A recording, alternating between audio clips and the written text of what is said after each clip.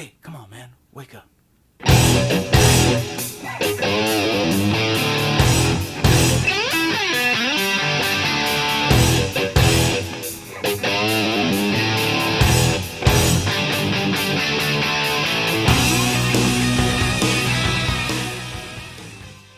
All right. Good evening, everybody. It is now time for the Interlocking NY show with Jimmy and Rick. I'm Jimmy Palumbo, and my co-host is Rick Antonori. How's it going? Rick Antonori, and I actually pronounced his name right. You did. I bring this up every show. I pronounced my own host's name wrong, and I got nasty emails from his aunt and family members. And as the show, if we start to sink in the ratings, then I'll go out of my way to mispronounce his name every time. That's right. But it's so good to be back here. So we have a very special show here because Rick is so dedicated to this show that he is actually doing this show live from his hotel room in South Carolina. Yes. On vacation. I'm on vacation. I know now all about you. I know that you're happily married.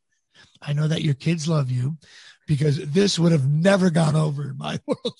I would have doing a podcast live from your hotel room while on vacation. In which we make absolutely no money. Fantastic. And where are you now? What part of South Carolina? I'm in Myrtle Beach. Nice. I've been there once. Nice. There's absolutely no gas anywhere, so we are planning our trip home very carefully. The gas stations are good here.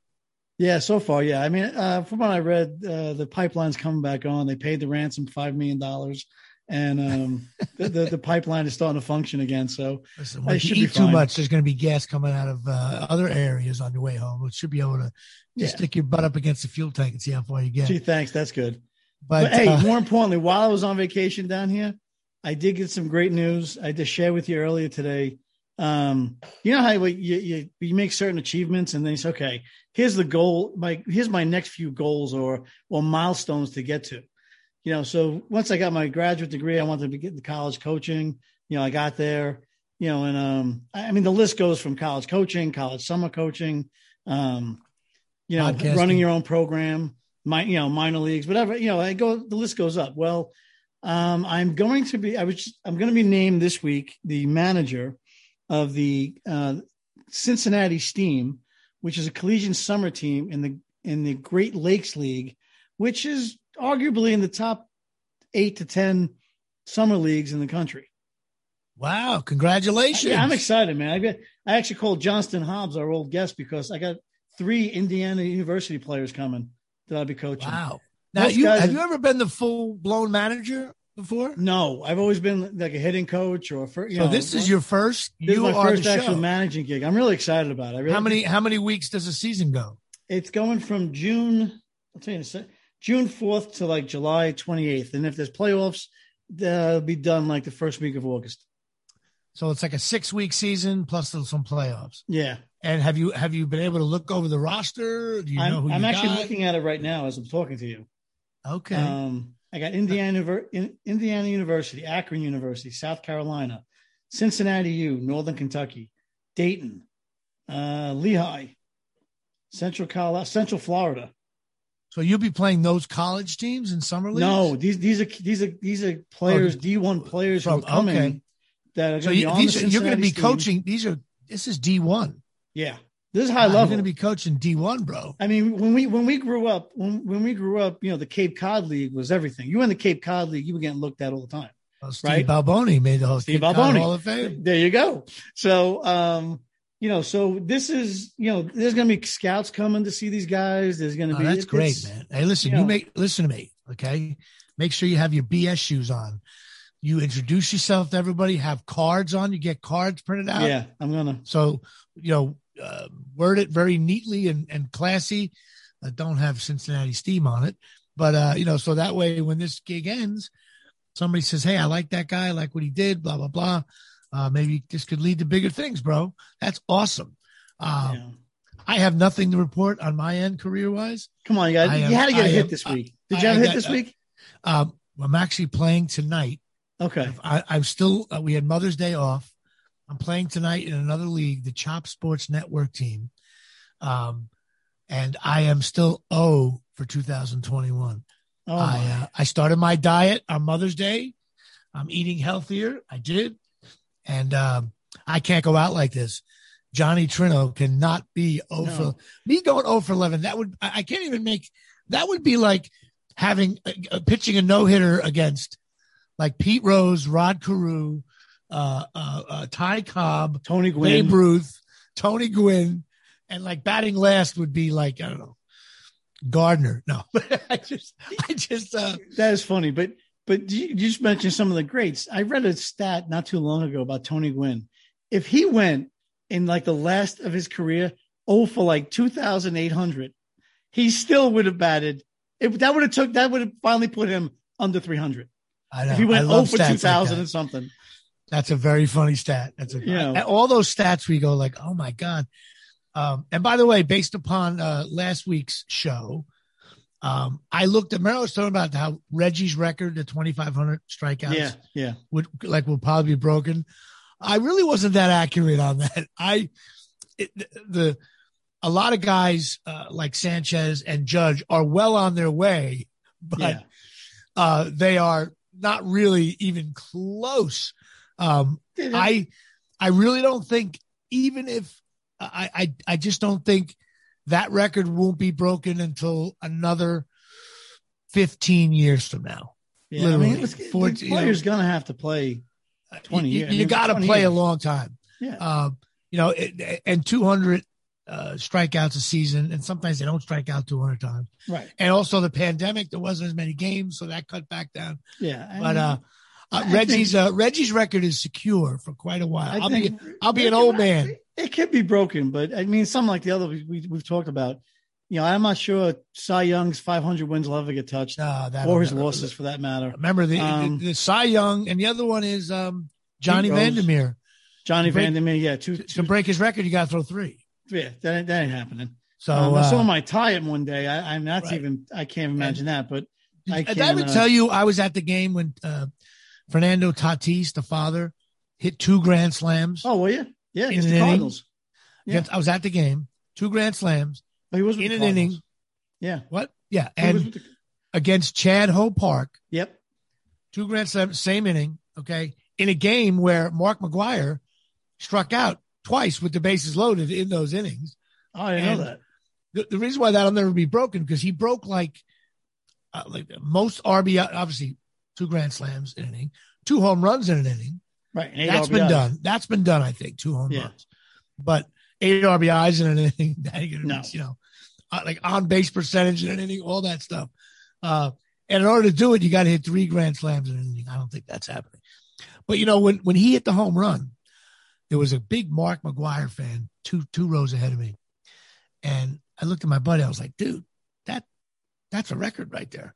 Off the same pitcher, 8, Guy turned around and he goes, nah, bro, McGwire did that last year. He hit 2 grand slams. I looked at the guy. I was like, no, he didn't. He might have hit 3 grand slams in a game. He didn't do it in 1 inning. I did it in 1 inning. No. I mean, how many people even get up to do that, But anyway, I am, so I looked up the Reggie Kingman thing, the strikeouts, and based upon the Reggie Kingman thing we did last week. And sad to say, I think Reggie's still going to hold that record for a while. Yeah, I have to say so. This is exciting. So Rick's got a new summer league coaching job, manager job for the first time. So we'll be keeping a keen eye on that. Yeah. I wonder if our podcast schedule might have to be adjusted there. I guarantee you that. But which is fine. But let's talk a little bit about for the first time, our Mets and Yankees are both playing well. Fire.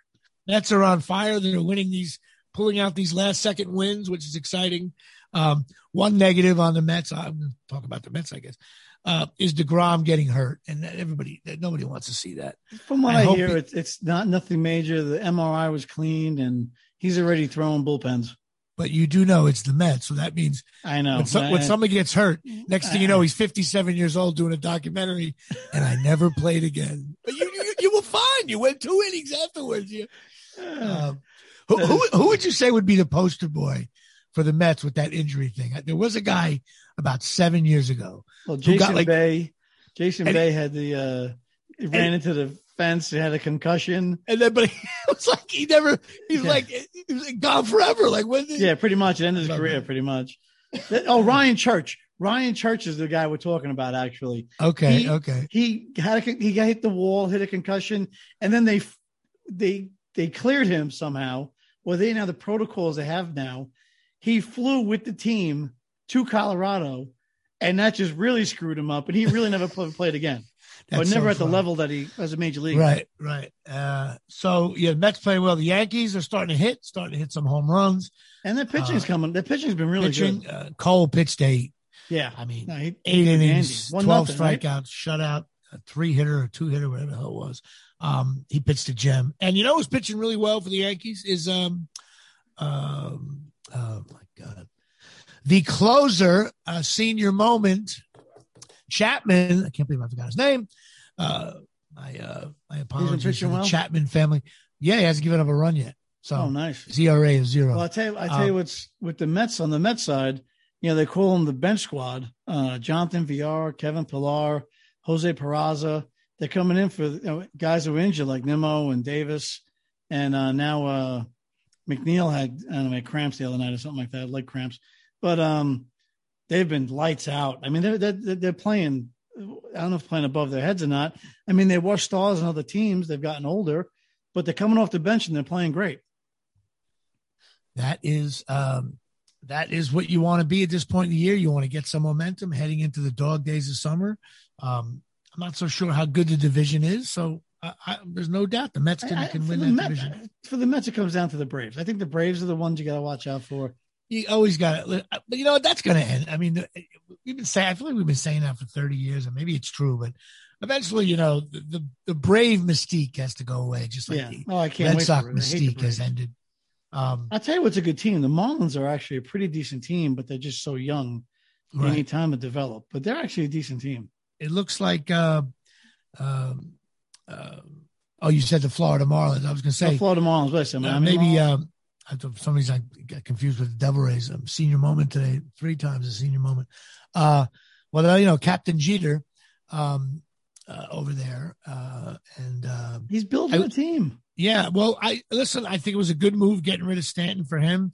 If you're going to be the face of the ownership, you want to start from scratch. And they only have a $10 budget anyway, so you might as well start from scratch. Giancarlo Stanton's been lights out lately. You know what? I've been watching. He's my favorite player on the current team, and I just thoroughly enjoy watching him hit. He does strike out a lot, but he's making contact and he's having decent at bats. Yeah. The problem with the Yankees is the Clint Frazier and these guys Sanchez and Aaron Hicks. These guys are batting 150. I mean, you can't. It's May now. Enough with the 150. You know what I mean? Lindor finally seems to have come out of it. He's got a 7-game hitting streak. So what's his batting average now? I think it's just over the Mendoza line. Finally, it's finally over 200. I was like, wow, that guy. He had a big climb though, man. He was down around 149. That's unbelievable. And he was blessed that it's during the pandemic a little bit, because I think the crowd would have been much more on him. Oh yeah. When you only have 5,000 people busting your chops, it ain't as bad. I think he'll be okay. But like you said, you think he'll be in that 270 range, right? I said at the end of the year, 275, 22 to 28 home runs with 85 RBIs. Dude, he's got to hit a lot to do that. He's going to have to. But he's being paid. What you're saying is he's got to bat. He's got to bat like 325 the rest of the way. What you're saying? Look, anyone could have a hot month and pull that out. I mean, guys have hit over 400 for him. Look, Mike Trout's still hitting 400, I think. That's true. That's why some announcers don't even do averages, because it makes absolutely no sense. Yeah. But I think, the Mets are on the road now. So it was a good week. It was they were 5-0 on the for homestand. The Mets, the Yankees, you got a cool job. You're on vacation. The Knicks are in the playoffs. The Knicks have made the playoffs. I was just going to get to the Knicks, because I do every show. I got to mention the Knicks. The Knicks are actually part of not the play-in game. Knicks are playing very well. They lost a heartbreaker to the Lakers, which they blew the other night. But the Knicks are fun to watch. My Knicks are back. All is decent, and the Giants just announced their schedule and getting ready for football. So these are busy times in the sports world. But most important thing is it is time for our favorite part of our podcast. It's what the heck is this guy doing now? Actually, or as Rick calls it, it's Do You Remember That Guy, sponsored by www.centerofthecup.com. Do you remember that guy? Sponsored by centerofthecup.com. You know, I'm going to start butchering the center of the cup kind of. I know you probably will soon. But yes, what the heck happened to that guy? Here we go. I'm going to go first this week. You're going to go first? Okay. Yeah, because well, first of all, I apologize to our fan base and to Rick. No, Rick made what I thought was an asinine comment about Danny Heap, and it's a surprise who he picks. Right. I was like, what? Danny Heap was good? And I said, you know what? I'm changing the rule. It's our show. We can change the rules. I'm forcing you to do Danny Heap. And he was all up for the challenge. Right. So now, what the heck happened to Danny Heap? Right. And here's a full page of information. Here we go. Okay, here we go. Right. First of all, I like to ask you a question. First of all, how long did he play? 13 years. Wow, didn't realize that. So lifetime batting average 257. Okay, it's not great, but it's not okay. Great. On base percentage 330 lifetime. And what years did he play for the Mets? 83 to 86. Wow, only 3 years. Okay, I thought it was a little longer than that. 4 years technically. How many teams? 83, 84, 85, 86. 4 years. How many teams did he play with? 5. Houston, the Mets, the Dodgers, Red Sox, and Braves. Oh, he was on the Red Sox. I think I remember. He is a 2-time world champion. His fielding, he was an outfielder. So he got it with the Mets and who? The Dodgers in '88 when the Mets beat the Dodgers in the playoffs. They beat Oakland. Okay, 2-time world champion. I didn't know that either. Okay. Well, his fielding percentage, because he was an outfielder for most of his career, he played a little first base, which was actually high also. But his lifetime fielding percentage is .986. Wow. So he was a good fielder. Okay. He was a good fielder. Here's what he did with the Mets for the 4 years he played. Did he start? No. The most games he ever played in one season is in 1983 with the Mets as 115. Okay. He only batted .253 that year with .326 on base percentage and .395 slugging percentage. However, in the championship year in 1986, he played 86 games, batted .282 to .379 on base percentage and a .421 slugging percentage. So I guess what that was, I remember the Danny Heap, the .253 Danny Heap. Okay. I guess his best year was actually in 1989 with the Red Sox. He got in 113 games, batted .300, .356 on base percentage with a .400 slugging percentage. Where's he from? San Antonio, Texas. He went to Lee High School, which of course he's in the Hall of Fame there. Of course, everybody, even all the, it's funny. He's a major leaguer. They're in the Hall of Fame. Me and Rick always laugh about. We do this segment, and sometimes we don't know what happens to the guys, but also we always find out that they're in some Hall of Fame somewhere. Right. But I guess if you play 13 years and you're from a small town, you should be in the Hall of Fame. He went to St. Mary's University, and he was a 2-time All-American in 1976 and 1978. He was drafted in 1979 by the Astros. Now there's 2 significant things about his career besides the 2 championships. Any trades involved? Well, yes, he came to the Mets in 1983. The Mets sent Mike Scott to Houston for Danny Heap. Oh, dear God. That's a terrible trade. At the time, it wasn't because Mike Scott was terrible. And then suddenly he found himself. Yeah. Found himself into he was like not unhittable for a 2-year period there. Right. Although they people do say he scuffed the ball, whatever. Mike Scott for Danny Heap.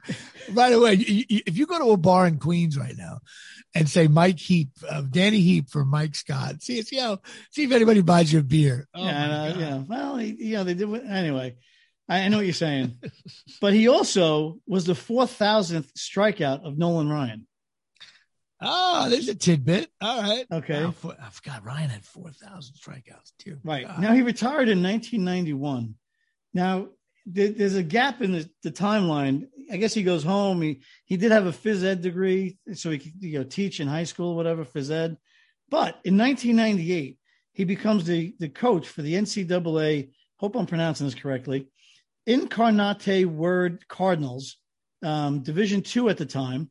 They later become Division I. But he was a coach from 1998 to 2017, and he won 2 conference championships as the head coach. Oh, wow. His overall record as a college coach was 601 wins versus 473 losses.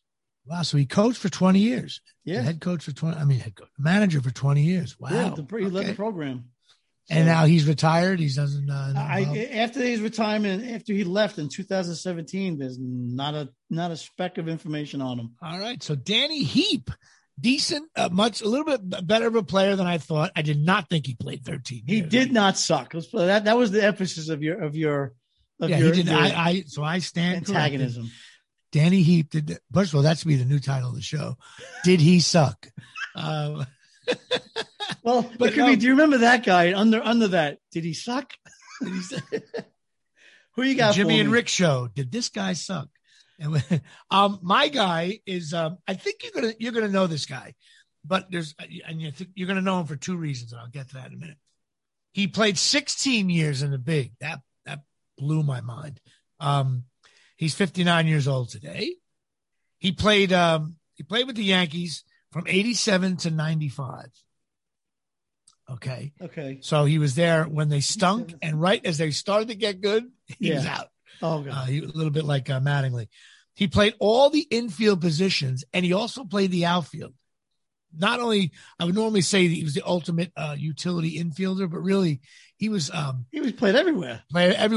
All the outfield positions and all the infield positions, which that I know, is now becoming a manager. When you have a guy that can plug and play, that could save your job, especially with injuries now. And a guy's got to sit out these players now have to sit out every day for whatever reason.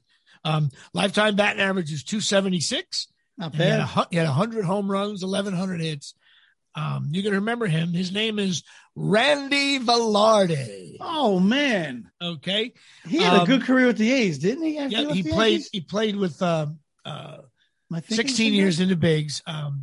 He played with the Anaheim and Oakland. Okay. He's got a couple of weird things. Buck Showalter loved him for obvious reasons. He played everywhere. He could play everywhere, and he also would get a little streaky with the bat, and he also had an unassisted triple play against the Yankees. Okay. In 97. Line drive off of Shane Spencer, stepped on second, tagged out. What was I going to say? He's the 6th player to get 200 hits with 2 teams in the same season. No. And one of the other guys who do it was Willie Montanez, which oh my God. So I would never figure Willie Montanez for 200 hits in a season. He desperately wanted to be on the Yankees after 95, but he wanted to, I guess he felt he was there for 8 years. He wanted a 3-year deal. And the Yankees, I guess, maybe they had some youth going on. Jeter was coming up. I guess, and they didn't sign him. So he reluctantly signed with Anaheim. Then he ended up at Oakland, and he had some very good seasons with Oakland. As a matter of fact, the most games he ever played was he was with the Anaheim, 136 games. He played with Anaheim and Oakland. He played 156. So 2 or 3 seasons, in my mind, he was a regular player. But he batted 317 one year. He batted 285 one year, 278 one year. Ended up back on the Yankees in 2001. Thought he was going to win a championship finally, and they got beat in that scenario. But he's also known now. His stats got much better when he got to Anaheim and Oakland. However, not under the microscope of New York. Also, here comes the Mitchell report. Yeah. And Randy Velarde actually testified that he got steroids. To me, Randy Velarde, God bless him, he did it right. He said, I used the cream, the clear, and the other one. From the Balco industry. Yeah, totally got injected. Got injected by Chris Anderson, or whatever his name was, which was McGuire's trainer. Totally, he admitted to completely, I did steroids. And I think his stats improved that. His batting average got a little better. His power got a little better. So he might be one of those classic guys of being, a below average player and took steroids, and it bumped him up to being a couple of above average seasons. You know what? But the way the guys are paid today, I mean, think about it. If you're getting paid for performance and you're able to take a pill or a drug, it's going to make you better. And at the time, it wasn't known as this evil thing. Right. But I give him credit. He came clean. The weird thing about Randy Velarde is, I for some reason, I remember he was always in the game. Again, these utility guys, sometimes they only come in the 8th inning, and you're watching the game. And I just remember hearing Randy Velarde's name. Like, I swear, like one year he had to start with the Yankees. He never did. He was also like Mattingly's backup at first. So he came in certain games when they were getting blown out. They wanted to give Mattingly a rest. But like I said, his big thing is definitely the steroid era. However, through intensive Googling, I can't find anything on Randy Velarde. It's amazing. He's not coaching anywhere. He retired in he retired in 2002. And he did announce his retirement. Oakland wanted him back. And he just said, like, no, I don't want it. Like, and then he didn't want to, but he's gone. I can't find out if he has kids. Is he married? Where he works? Nothing. It's amazing sometimes. We pick these guys and you're like you said last week, they're either doing all this volunteer great work or there's nothing on them. Nothing. Can't find. And I even went on like Facebook and Twitter. I tried to look. I can't. Now there's one guy who's a big CEO of some company named Randy Velarde. And I thought for a second, oh God, Maybe. he became, and then I looked up, the guy was born in 1960. He was quite older. So, it wasn't him. And he wasn't born in Midland, Texas either, which he's 58 years old now. But, so yeah, Randy Velarde, if anybody knows, call into the show, send an email. What happened to Randy? That's going to be another segment. What the hell? So when you ask this guy, what happened to this guy, nobody knows. Yeah. Other than he was a pretty decent utility player for the Yankees, Anaheim, and Oakland A's. Hey, he played 16 years. He had to be pretty good at something. It's unbelievable. Yeah. 16 years in the bigs. You can't deny, again, our common theme is always, if you're sitting at a bar and you bring up Randy Velarde, someone's going to go, he stunk. Get out of here. And then you find out 16 years. 16 years in the majors. I'm trying to look on the current Met roster, on guys and Yankee roster, on guys we think stink. Who's going to 16 years from now? We're still going to be talking about them. I don't know. You can't even really guess who's going to play that long. You just can't. No, not anymore. You can't because it changes so fast. But listen, coming up on the show, we have a great interview. And a little treat at the end where Johnny Trino makes an appearance.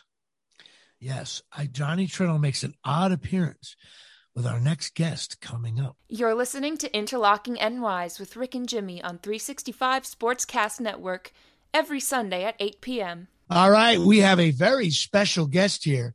And, this guest means a lot to me on many different levels. There's an obvious reason, and we'll get to that in a second. But the main reason is I've always been enamored by public address announcers. And even one of the owners of this network I'm on now has tried to dabble in the public address announcer arena. And I've been imitating Bob Shepard since I'm 5 years old. And you actually do a pretty good Bob Shepard. I do. And I have fun with it I actually enjoy doing Bob Shepard more when he did the games at Giant Stadium, because that was always funnier to me, spilled by Carson and Taylor. So, but this guest we have on now, again, this is awesome. It's a shame it has to do with the Mets. Yes. We have on our show the public address announcer of the Metropolitans, Colin Cosell. Welcome to Interlocking NYs, buddy. How you doing, man? I'm doing well, Jimmy and Rick. Thanks for having me on. Hey, I of course I was reading up on you, and obviously the elephant in the room. This is Howard Cosell's grandson, and I laughed. I saw a quote from you that said, "Do you really honestly think you do the best imitation of all time?" Jimmy, there's a huge difference between thinking and knowing. I love that. Because a buddy of mine does Marv Albert so well. And I always joke around. When anybody does Marv Albert, I go, oh, no, I got the guy. He's a comedian named Sarge. Look him up. He he worked with Marv for 2 years, so he sat and listened to him. He just nails it. He nails it in the humor way and all that different stuff. But that's wonderful. Actually, I'll tell you, my father-in-law at ABC was actually Howard Cosell's boss. His name was Mike Millardi. He was a real big shot. He's still alive. He's 87 years old. He was a real big shot at ABC, chief financial officer and president of he was in charge of all the radio stations and stuff like that. He had many, many dealings with Howard, and he giggles now. He was telling me a few Howard stories, which I thought was cool. And I told him, I said, I'm going to be interviewing his grandson. He's like, oh, is that right? And he knew Howard for a long time. But of course, he was the suits at ABC. So, Howard and the suits butted heads all the time. I'm sure you know that. But I want to talk about you. Finally. So listen, dude, I got to ask you something. So you were the PA announcer at Citi Field. Well, I call it Shea. It should still be called Shea. I want to ask you, what is your day like in doing that? Like games at 7:00. What time do you get to the ballpark? I aim to get there at about 5:30, 5:30, so that I can just kind of get situated, go through my scripts. I mean, the first thing I do, and this is God's honest truth, is I pull up to the ballpark and I just kind of gawk and stare at it. And I'm like, my voice is going to fill this ballpark, this major league ballpark. It's awesome. That's awesome, though. Yeah, there's 30 ballparks in the entire world that are under Major League Baseball, and my voice gets to fill one of them. So without fail, I always just kind of stare at it, and I'm like, wow. And that happens every time I pull up. Then I go in. I fraternize with the production crew. We have the best production crew in all of sports, as far as I can tell, in-game production, that is. I go through my scripts, see if there's any funky pronunciations for a pregame ceremonial pitch or anything like that. You have to go over the opposing team to make sure there's not like one of those Ippolito Pena guys or something like that. Oh, I do that before I arrive at the ballpark. I will go through. After 4 years of doing this now, I'm in my fourth season, you have a really solid grasp, but I will go through the 40-man roster nonetheless and make sure if there's anything that looks tricky. And then for ones that should not be tricky at all, like Eugenio Suarez. I'm not sure if he's still on the Reds or where he is now. I don't care. Yeah. His name gave me fits. Third baseman, and it should just be Eugenio or Eugenio Suarez, but it's Eugenio. It's like this polysyllabic mess of a name. I'm so glad I looked that up, because going into it, I would look that up phonetically. Also, Major League Baseball supplies all PA announcers with a phonetic listing team by team. Oh, that's cool. Which is helpful. Sometimes it's a little wonky as well. So I'll do my due diligence and go through a few YouTube videos, make sure that there's some synchronicity there, and make sure I've got all the pronunciations right. But for all intents and purposes, it's about making sure that I've got all of the scripts right, see if the wording seems off, if there's any grammatical mistakes, make sure that it's something that's going to flow easily for me. If there's anything tricky, rewrite it a little bit. And then I'll go through our show flow, our run of show, and I'll highlight each time it says PA announcer. So I'm, prepared that bottom of the ninth, in between, or at the end of bottom of the ninth, end of third, I'll have an announcement, for an MLB game break update of what's going on around the league, stuff like that. So is there any difference to me? I can't tell you how so much I'm into this kind of PA thing. And I'll give you an example. I think the PA announcer, I haven't been to Citi Field yet, so I haven't heard your voice yet, except on YouTube in the background stuff. What do you think? Do you think the PA announcer's job is to just not to incite the crowd or be a homer? I always think the PA announcer's job is pure. It should be announce the players, announce what's going on next week at Citi Field. There's a concert or something. You don't, if it's a big Met game, Mets Atlanta, seventh inning, you don't change your tone or your voice, your excitement, do you? 100%. Because we are at home, and I am the voice of that home, and I have a job to make sure that the fans get riled up at the right time. Okay. And That's the way I view it. And when it comes to the opposing team, if it's the Atlanta Braves, especially if it's an NL East division rival, I'll put some extra stank on it. Absolutely. Okay. Nice. Because here's the thing. What I love about my job is not just being an informant and letting them know what they already know, who's batting next. They can find that out by looking anywhere in the ballpark at any electronic screen or just at looking at a scorecard or on their phone. But putting some extra oomph if the last person had a hit. We've got bases loaded. Pete Alonso's coming up to bat. I'm going to take that up to 100%. I do it by all right. That's interesting. I respect that too. I didn't realize if there was some kind of the Mets, how much the organization or MLB wanted their PA announcers to be. Because I know when I saw Eli Manning's first game at the San Diego Chargers, and I thought the PA announcer really went out of his way. He announced Eli Manning's name whenever he possibly could. And it always got the crowd fired up with heavy boos. And I was like, oh man, this is being such a homer here. Because at Giant Stadium, Bob Shepard would have never done that. But it is a different time now. There's different times. And you're right about the stuff on the board. As a matter of fact, I just went to Yankee Stadium a week ago. I can't believe how much information is on the board now out there. It's almost like they have like stock reports, real estate rates going on. It's like, it's very information intensive. So I guess it would make sense that the PA guy. Well, when you think about it though, Jim, when you think about it, I mean, because Colin's role now that, I'm listening to him and describe what he does makes total sense to me because, Gary, Keith, and Ron are big in the Mets fans world when they're watching the show, and Howie's big on the radio. But when you're at the game, it's now Colin, which I never really actually. And believe it or not, some people put two and two together out there. Now, the crazy people. Colin, now you're off right now with the Mets, but you also do the Cyclones, correct? Yeah, Cyclones. And the Riptide. New York Riptide. I'm starting with the Stony Brook Seawolves as well. Nice. It's my old stomping grounds. With basketball. But very quickly, just to backtrack, this is literally, Jimmy, the evolution of the PA announcer. It is, there's a synergy there that I thrive on. When I'm doing the starting lineups, like for the Orioles yesterday, I, went through their lineup and it was just straightforward. Like, here they are, including Matt Harvey. But there are times when if it's a player's first time back at the ballpark and they left a lasting impression on the Mets fans and the Mets organization, that their first time up when they're, because obviously in a case of a pitcher and we're in the NL, he's going to bat. So when Matt Harvey came up to bat yesterday, I gave him some oomph. I treated him like a home player, but at about like 50%. The crowd went nuts. And in that moment, I know there's that synergy. I thrive on it. The crowd thrives on it.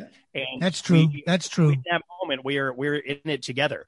Right. That is true. If we're getting crushed 13-2, I'm not going to go out there and be like Pete Alonso. I'm going to be like the first baseman, Pete Alonso. I'll take it down. Still give it that first, that home feel to it. Yeah. But it's all about, the decibels and the energy in my voice. Yeah. Number one, I watched the game yesterday. That was an excellent job, by the way. And I'm glad the Met fans gave Harvey, his due. Two, I love the fact you keep bringing up Pete Alonso because right now he's my favorite ball player. And but I do want to say you have three Emmy Award wins. What were those for exactly? Just for the fans to know. Being in the right place at the right time, literally. Yeah.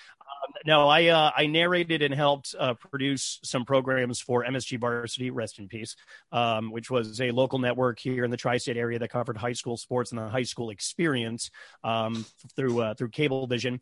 And we did a couple of docuseries. We did several, actually, that I helped produce and I wrote for, and I also narrated.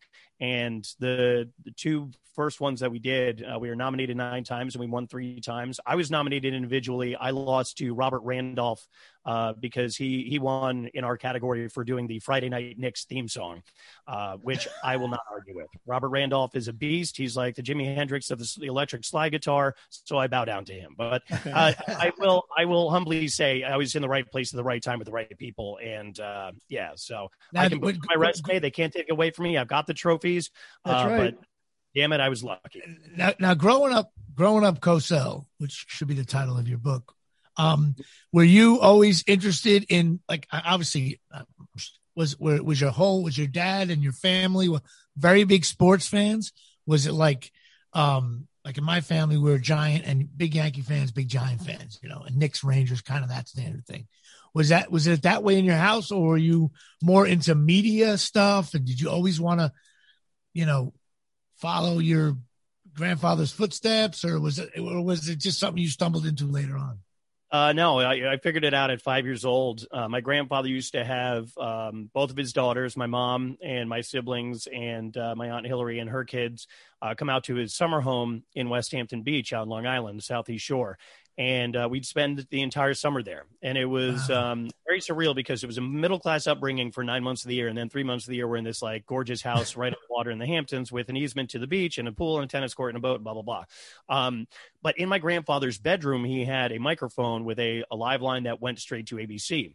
Now we're talking 1985. So at this point, the man had earned his stripes. And so they installed this for him so that he could do his little 60-second speaking of everything. Right. I remember that. While he was away from the studio or away from the city. And I saw this thing myriad times and didn't quite understand what it was all about. So one morning I asked my grandmother, Howard's wife, Emmy, to wake me up so I could see what Papa does on the microphone. I'm curious about this. And so I sat on his lap, I put on his headphones, and I talked in the microphone. I did my first ever air check. And his producer, Eddie, and I was in love. I said, I don't know what this thing is before me. I don't know what kind of witchcraft this is, or I'm able to hear my voice back. Technology wasn't that advanced at that point.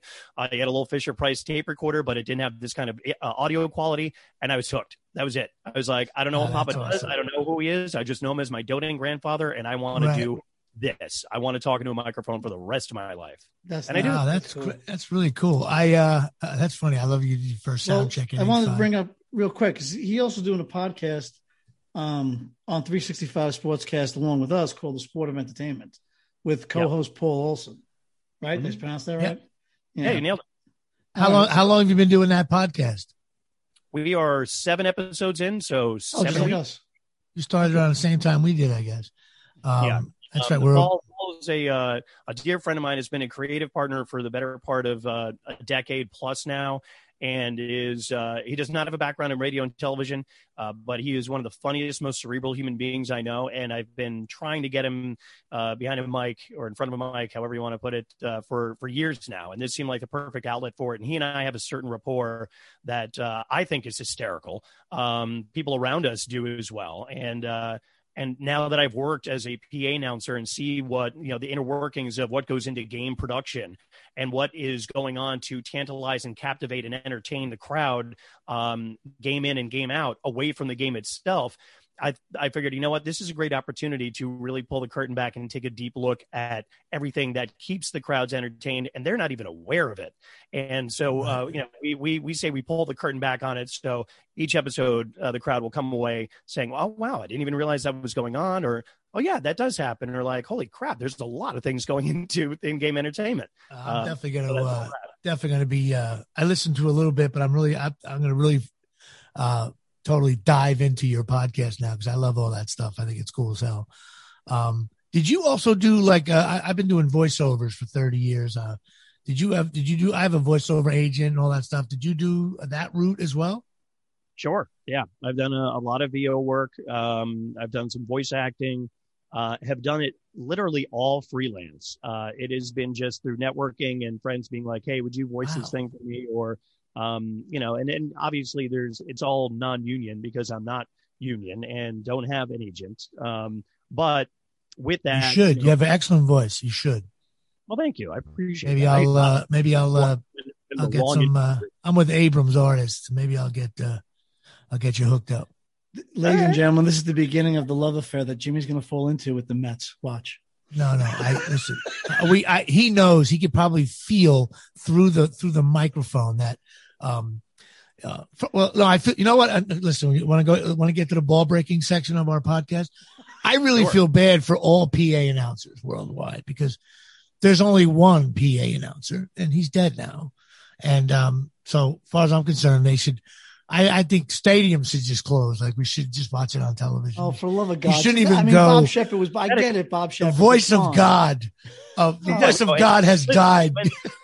Listen, if that was the case, they should have ended Monday Night Football after after my grandfather. Listen, I agree with that. I mean, your grandfather rolled over when I thought he was going to like come out of the grave when Dennis Miller did Monday Night Football. So I was like, I know it's funny. I had a conversation with Dennis Miller's brother, and I didn't know it was Dennis Miller's brother. He's a producer. Excuse me. He's a producer and wants to do a film on my grandfather. And I said, yeah. And then there was that debacle with Dennis Miller. And he starts laughing and he goes, all right, I got to give you full disclosure right now. That's my brother. And I was like, full disclosure, it was a debacle. And he's like, no, we know. When you got that, I'm like, look, I'm a Cosell. We tell it like it is. It was a debacle. It was a disaster. It should never have happened. What year was that? Do you know what year Dennis Miller was on? No, because it's one of those things where you just try 90s? To forget. Try to forget it. No, because you know why? I want to bust my father-in-law's balls and tell him, hey, you were high up the food chain and allowed that to happen? He probably voted no on it, I assure you. So listen, listen, you have a very, very cool job, I think. And I actually talked to a couple of Met fans about that go to Met games. You think I shouldn't have my job because only because you're not Bob Shepard. Listen, I'll tell you this: Mets fans, obviously, with great reasons, do not particularly like the Yankees or their fans or anything. But when I mention Bob Shepard and the fact that I want to be the Bob Shepard of Citi Field, they give nothing but respect. So that is true. You know what? I'm back in love with you because the love affair is back because you just said, I want to be the Bob Shepard of Citi Field. Now, I still think it should be called Shea, but maybe I'm not going to win that argument now. Definitely not. You know what? Listen, can you imagine? Listen, I would have given you four hours of airtime if this was Bob Shepard's grandson. But oh my God, will you get but listen, I'm kidding. He knows I'm busting his job. No, I think it's awesome. I've like I said, I love listening to all that kind of stuff. I've always been. I hated. Well, tell me about the Todd Frazier thing. I know you introduced him differently, and your grandfather had the famous, down goes Frazier, stuff like that. Did you do that off the cuff, or you just said, "Oh, I got to do it"? Like, did one of your buddies say it? Like, how did that come about? Well, it was kind of funny because my wife has always loved Todd Frazier. He's just a real personality. He's kind of a lovable oaf, and a hell of a. I'm a Rutgers guy, so I love him. Fair enough, and he's he's a Jersey homie, but. When I got the job, the first thing that came to my mind, I'm like, okay, how am I going to announce these names? And Todd Frazier was, serendipitous. And so, like, even with the introductory pressers that I was doing for when I got the job, I said, of course I'm going to say, Todd Frazier. And then I turned to my boss and just like, okay, I mean, I'm not going to go over the top with it, but what if? Because at the end of the game, we the first couple of years we had our Nike Clutch play of the game, and that would be whatever turned the tide, or if it was a walk off or what have you. So anytime it was Todd Frazier, if it was a home run, a walk off home run from Todd Frazier, and I got to do this twice. My boss gave me the let me take the reins, and I yelled, "Out goes Frazier!"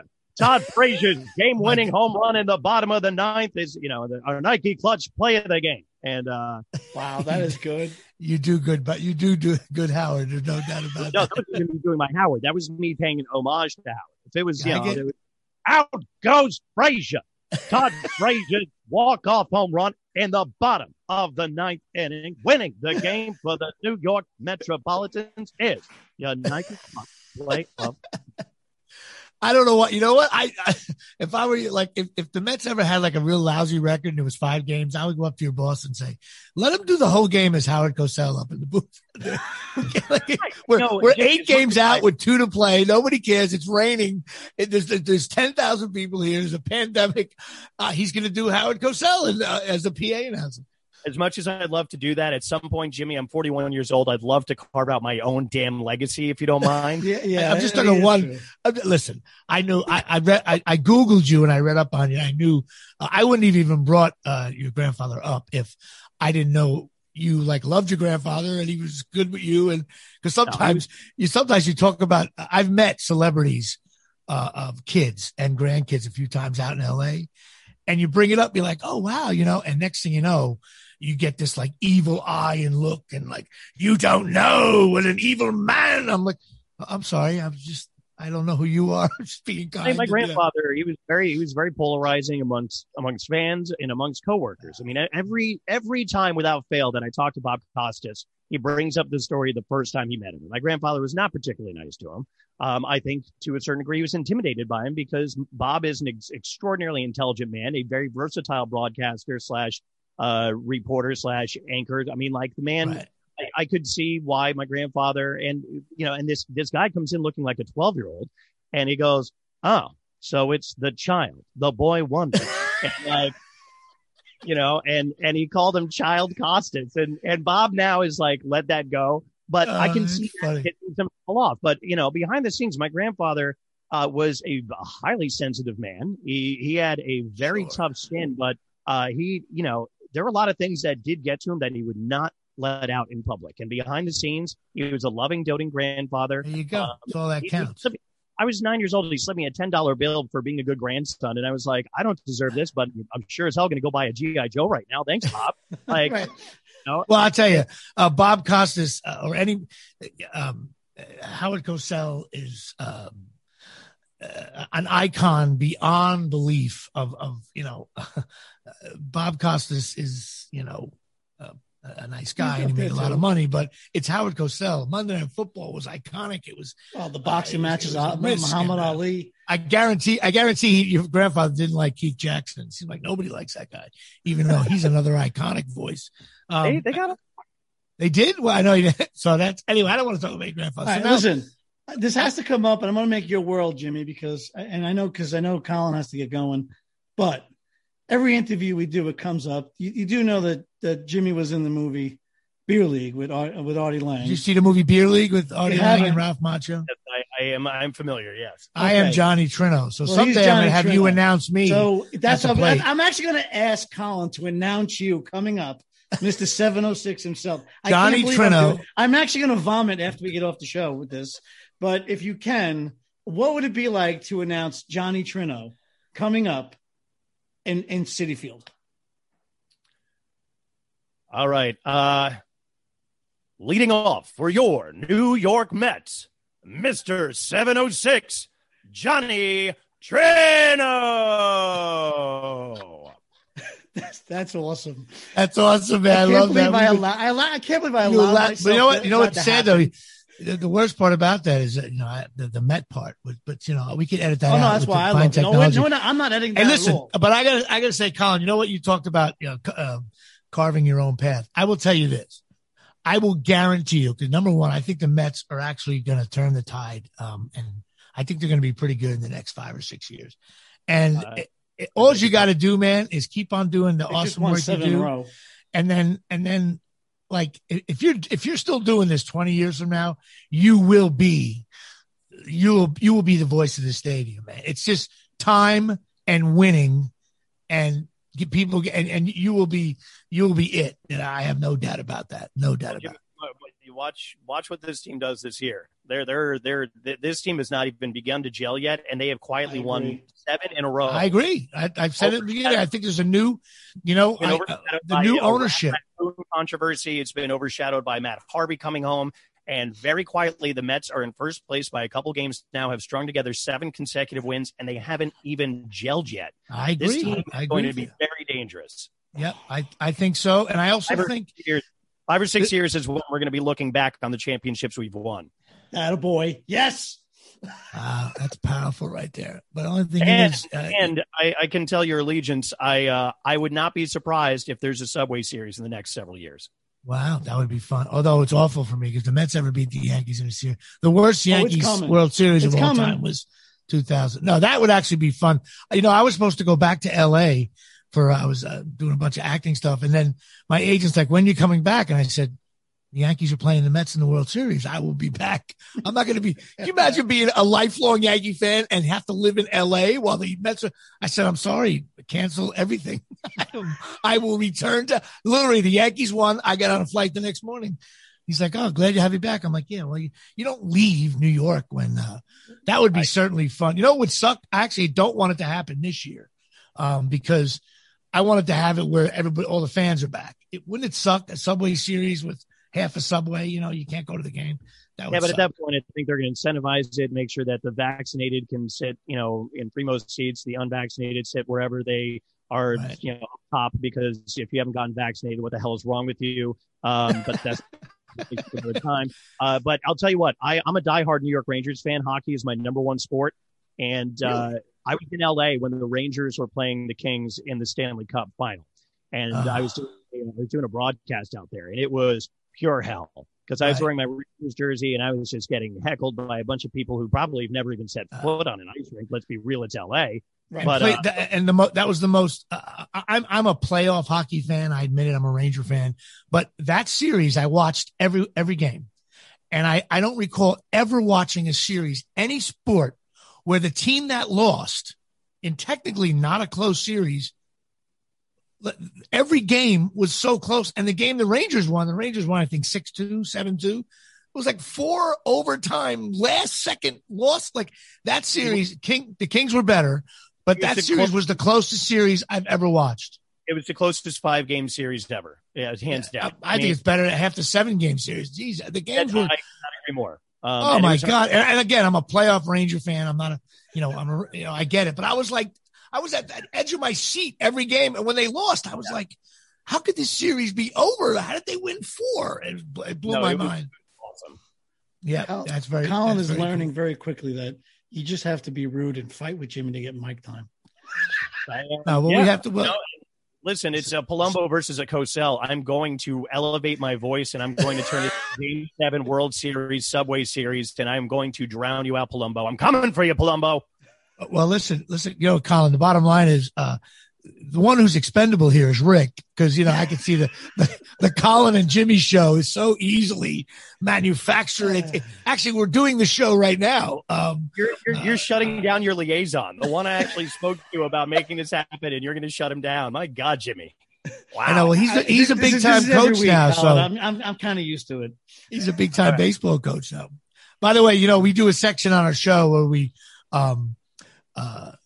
do. It's called what the heck happened to that guy? Do you remember that guy? Do you remember that guy? And how old are you, Colin? 41. 41. You would totally get some of the goofy old players we bring up. So we enjoy doing that. But I can't tell you what a thrill this was to have a PA announcer. I said it in the very beginning when we first started the show. I said, we can't be like WFAN. We have to get like the underbelly of baseball. And I used to say, let's get some hitting coaches on, and we did that. And I said, let's get like the PA announcer of at Shea, and or Yankee Stadium, or City Field. He's always going to say Shea. Yeah, it's Shea because that's what it is. And it's like Giant Stadium, Shea. Everybody gets that. But the not realizing who you were and all that stuff, and then I have old emails. We emailed back and forth, which I found comical. But it's a pleasure to have you on, man. You do a great job there. I hope you become the long-time Met PA announcer, and I hope your other ventures kick ass as well. And we will definitely have you on again as the Mets, clinch something. Guarantee from that, the Mets will lose 8 in a row after this thing. You went a full 15 seconds full of compliments and then just ran out of steam. You just couldn't do it. You couldn't close out with a nice, positive farewell. I don't hate the Mets. My grandfather was a Met fan, and my grandfather was a Howard Cosell fan. So I can't go all the way. And he's actually pretty good. He's actually pretty good. Next time you have me on, I expect a full episode. I will dedicate an entire hour, and we're going to turn it into the Jimmy Palumbo therapy hour. And I'm going to this is my therapy. Your brain into being nice and accepting Citi Field as a stadium, accepting me as a PA announcer. And first of all, I'm going to go to Citi Field this summer, and I will knock on. I'll get up there somehow, and you'll hear a knock on that door, I cannot wait to see security raking your. I'm like, but wait, I'm part of the Interlocking NY. I'm going to be like, I've never seen that guy a day in my life. I was on a Zoom with someone who looked similar to him, but he didn't let me get a word in edgewise, so I don't know him. Oh, well, right, Colin, thank you very much. Hey, Colin, thank you so much. You were a pleasure, and I'm sure I'll see you soon, buddy. I hope so. No, this was a lot of fun, and I would love to do this again and dedicate more time. Like, this is just one of those weeks where it's just like frantic for me. I'm with you. We'll definitely make it happen soon. I appreciate it, guys. You got it, man. Thank you. Thank you. All right, we will. Let's go Mets. Let's go Mets. Thank you for listening to Interlocking NYs with Rick and Jimmy every Sunday at 8 p.m. on 365sportscast.com, Spotify, iTunes, and Google Podcast.